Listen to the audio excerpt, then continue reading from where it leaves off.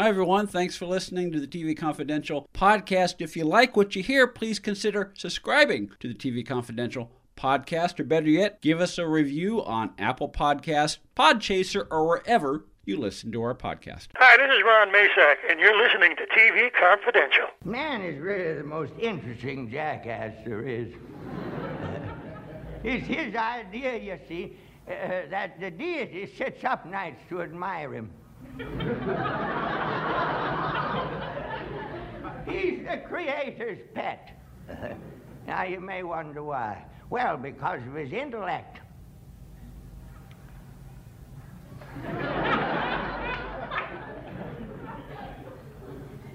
Man is the reasoning animal.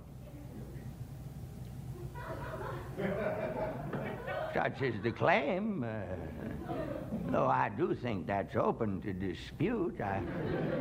I've been studying this reasoning animal for years now, and I find the results humiliating. Ed Roberts with a reminder that James Moses Black of NBC's This Is Us will join us later on in the hour. We hope you stay tuned for that. In the meantime, Tony Figueroa and Donna Allen are with us, along with our guest, Mark Dawidziak. Mark Dawidziak, television critic for the Cleveland Plain Dealer for more than 3 decades, and the author or editor of more than 20 books on film, television, and American popular culture. Mark is here tonight to share a few memories of his dear friend, Hal Holbrook. Hal Holbrook, the award-winning actor known to 3 generations for his portrayal of Mark Twain in his one-man show, Mark Twain Tonight, but who obviously left his mark many times over in movies and in television. Hal Holbrook passed away earlier this year at the age of 95. As we pick up the conversation, Mark was about to talk about how Holbrook was far more than Mark Twain. You know, Hal Holbrook won 5 Emmys. 5, count them 5, and not one of them was for playing Mark Twain. That alone, I mean, his work in the TV movies, landmark TV movies, like That Certain Summer, or Pueblo, or miniseries like Sandberg's Lincoln, which he did win an Emmy for, or the one season of The Senator, which is still a sublime season, which he also won an Emmy for. The movie work, the stuff like, as small a role as it is, but the authority he brings to Deep Throat in All the President's Men. Even sort of the minor stuff he did in the horror field, like Creepshow and The Fog, are wonderful performances. And again, when you put it all together, and even at the end of his career, he gets a role like the role of Ron Franz in Into the Wild. So when you put all of this together, when you put this career together, the stage work, the TV work, the film work, it's really such an impressive career. And that's why, you know, Twain will always be the thing of theatrical legend. What he did with Twain, he lived with one role for, ready, 63 years. 63 years living with one role. You can go back to the Greeks and not find the equal of that. Yeah. And you're not going to. Not only does he play one role for 63 years, he does it in an ever-changing show. It's not like he said, all right, now I've got my 2 hours, I'm going to lock it in and live off this for the rest of my life. He basically said, if I do the same material, you know, it'll kill me as an actor. It won't be challenging anymore. So he kept adding and subtracting to the show. I saw Mark Twain Tonight on stage. I lost count how many times I saw it. But let's say, you know, maybe 15, 16 times. And, you know, people would say to me, how can you see the same show over and over again? I said, because it's not the same show. That's why. It's a different show every single time. He's gone through about 18 hours of material as Mark Twain. And the show always reflects the times. It always reflects where America is today. So it's always a very powerful experience. It's always a different show. And I just, love seeing it. So, I'll point out something else. If you started in your early 20s playing one role and did it for 63 years, which is almost impossible because you would age out of any role. You know, Hal had the advantage of starting by playing a man at 70 in 1954. and then continued to play it for the next 63 years with the same look. But if you did start with Summerall, you'd have to live to be in your mid-80s and still be able to perform on stage for that length of time. So it's not likely this feat is ever going to be equaled in theater history. So it's going to always be this amazing thing, but it's also an amazing piece of Twain scholarship because, and this is the great secret, and people are always surprised to hear this, but there are no recordings of Mark Twain's voice. We don't have them. It's not that he didn't make them. They all went up in a warehouse fire. And since then, there's been no authenticated recordings of Mark Twain's voice. We have recordings of almost everybody around Mark Twain. Theodore Roosevelt, Booker T. Washington. We do not have an authenticated recording of Mark Twain's voice. So Hal Holbrook put together his characterization in the 1950s, only about 40 years after Twain died. So there are a lot of people around who knew Twain, including his daughter, his private secretary, the son of his lecture manager. They're all helping Hal get the voice and the mannerisms and the timing and the delivery right. If we have any clue that we know how Mark Twain sounded, it's because of Hal Holbrook. Wow. So I went to school on Hal Holbrook. We all did. I always like when I talk to somebody who says, "Oh, you play Mark Twain." I play Mark Twain. Oh, really? Yeah. How did you go about researching? Well, I studied. Really? What did you study? Since there are no recordings, and since there's only a few seconds of film footage taken by Edison in the last year of Mark Twain's life, since that's all that really exists, how did you do this exactly? I'll tell you right away. How did I learn to play Mark Twain? At the end of every show, I tell the audience, I learned by watching Hal Holbrook. It's not to say that I copied him. It's I say I went to school on him. And I learned how to do it and developed my own Mark Twain by interpreting and then watching him as guidance as far as what Twain might have been like on stage as far as his voice and his delivery goes. So he's incredibly important to Twain research. He's incredibly important to theater history. But then you also have to take the whole career. Again, you have to take all of the television, all of the movies, all of the theater work, and realize he is an actor's actor. He is. Martin Sheen used that expression to define him. When you put it all together, you realize you are in the presence of nothing less than an actor's actor. And again, that was Martin Sheen's definition of him, and I think that's a very good one. Mark Dawidziak is with us, along with Tony Figueroa and Donna Allen. Mark is sharing a few memories of his dear friend Hal Holbrook. Hal Holbrook, the legendary actor who passed away earlier this year at the age of 95. Stay with us, folks. We'll be right back. Tony and Donna, you want to jump in? That was an amazing story. Yeah. Well, like I said, it's a lifetime. It was a long friendship and a lot of stories. I'll tell you something else about Hal, which is Hal once told me, because Hal had this awful childhood. He really did. He had this Dickensian childhood. His mother deserted the family when he was very small. He had no memories of his mother, and it wasn't until he was a young teen, and he had come back to Cleveland, which is the city of his birth, to live with his grandmother. And he'd gone down the basement. He found the trunk his mother had left behind. And it was full of costumes and dancing shoes and programs. His mother had been a dancer, a performer. He didn't know it. He had no idea that his mother had been in show business. He knew nothing about her. And his father literally went crazy and ended up in an institution when he was young. This is why he was sent to Massachusetts to live with his grandfather as a boy.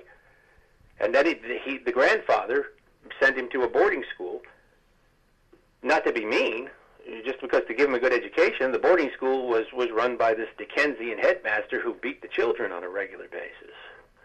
So Hal told me once that he couldn't remember being hugged until he was in his 20s, ever being embraced or hugged until he was actually in his 20s. Which is odd, because when I knew Hal, the first thing he'd do was throw his arms around you. Yeah. He was a big hugger, a bear hug. But he spent a good deal of his life suffering from that, carrying that around and not being... I think this is why acting was so important to him. Acting allowed him to express things he didn't feel like he could in everyday life. And he had a hard time expressing emotion and feeling free like he could until he married Dixie Carter.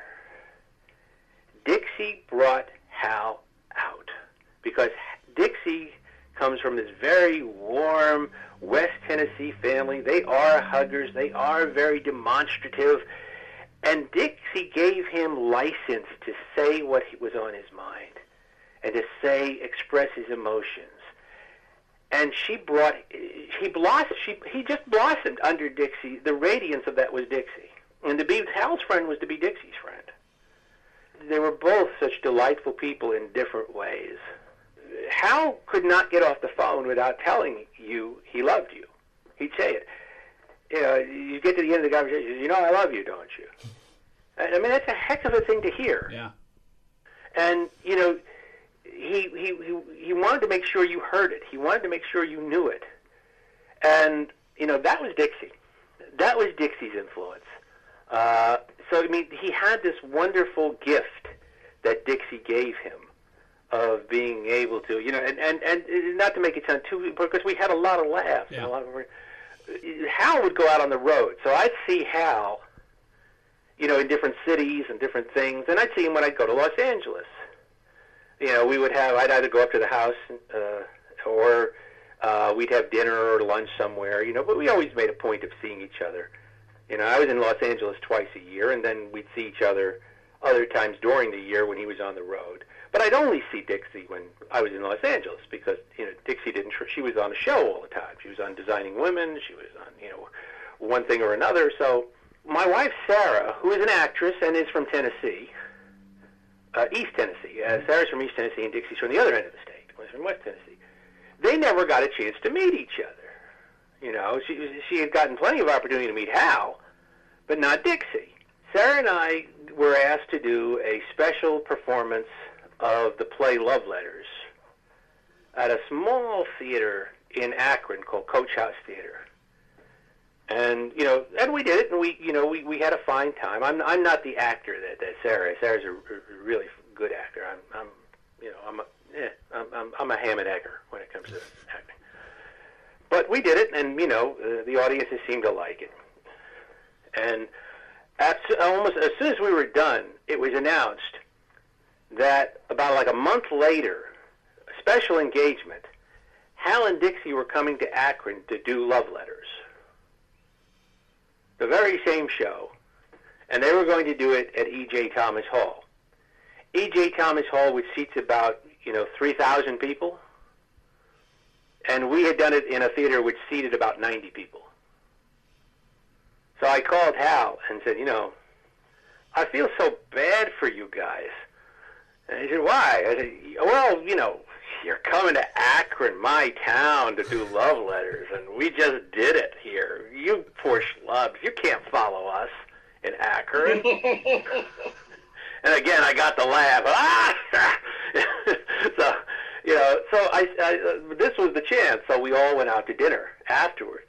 And it was the chance for Sarah to meet Dixie.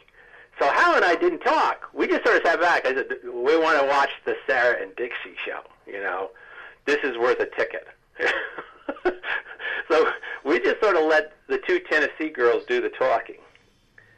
And Sarah kept calling Dixie Miss Carter. Just saying, Miss Carter, Miss Carter. And Dixie kept saying, Sarah, honey, call me Dixie. Yes, Miss Carter. Yes, Miss Carter. Sarah, call me Dixie. Yes, Miss Carter. And finally Dixie got it and said, you grew up in Tennessee. You can't do it, can you, Sarah? She said, no, I can't, Miss Carter. I really can't. I was always told you don't call somebody familiarly. She said, it's all right, Sarah. It's all right. Well, the two of them were hilarious together, And we just sort of sat there beaming throughout the whole dinner as the two of them bonded over that dinner. So it was just great fun. And there's an endless line of stories is what I'm telling you. Like I said, we literally could be on the phone for hours and hours and hours if I start charting the friendship here. Mark Dawidziak is with us, along with Tony Figueroa and Donna Allen. Mark is sharing a few memories of his dear friend Hal Holbrook. Hal Holbrook, the legendary actor who passed away earlier this year at the age of 95. Thank you for just giving us a glimpse of your 35-year friendship with Hal Holbrook, Mark. I'm always happy to talk about Hal, his career. He was, just a very, very special person to me, but a very special person to a lot of people. He touched an awful lot of lives. He touched, the generosity of his spirit. And like I said, Hal was very tough on himself. Somebody once said to me, was he difficult?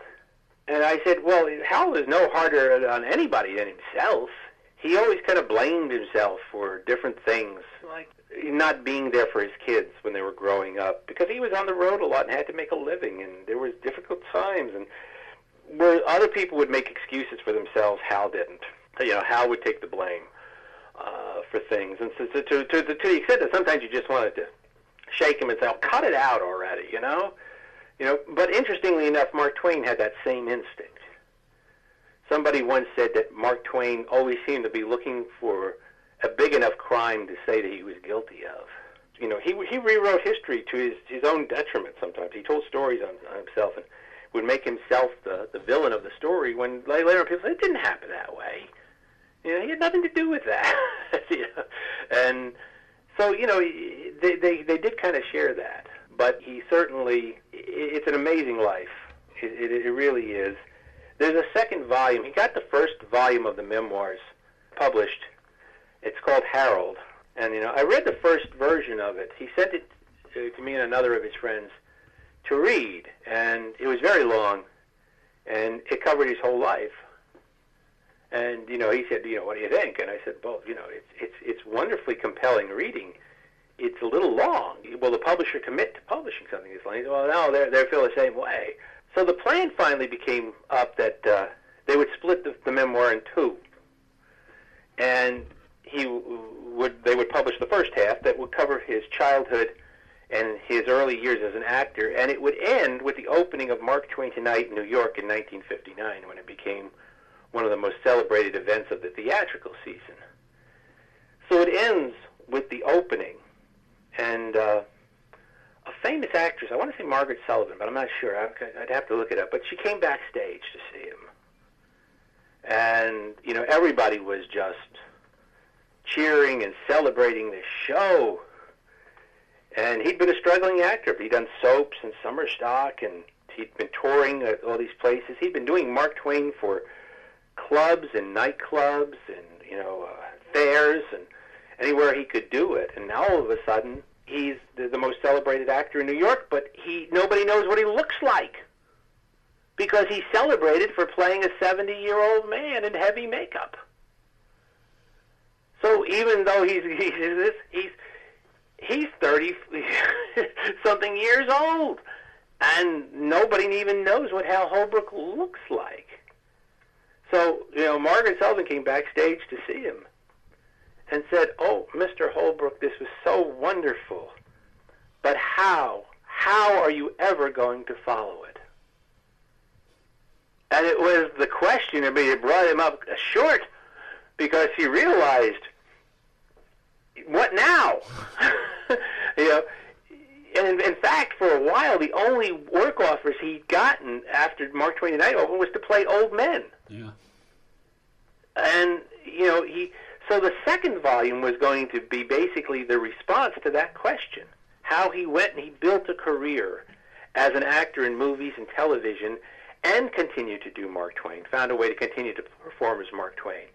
And so the second volume was going to take it all the way up to, and then his marriage to Dixie and all of that.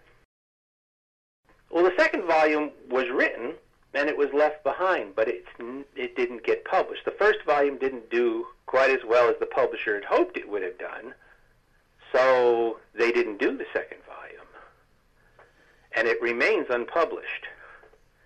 And it's there in some form. It's there it was not finished, but it was written in some form. So there's this entire manuscript about this incredible stretch of years that are going to come up that have never seen the light of day. So one of the things I would like to see in the next few years is I would love to see that part of the manuscript get published, because I think it would be an incredible thing for his legacy and for people to know, hey, the story ain't over yet. The story's just starting when Mark Twain Tonight opens.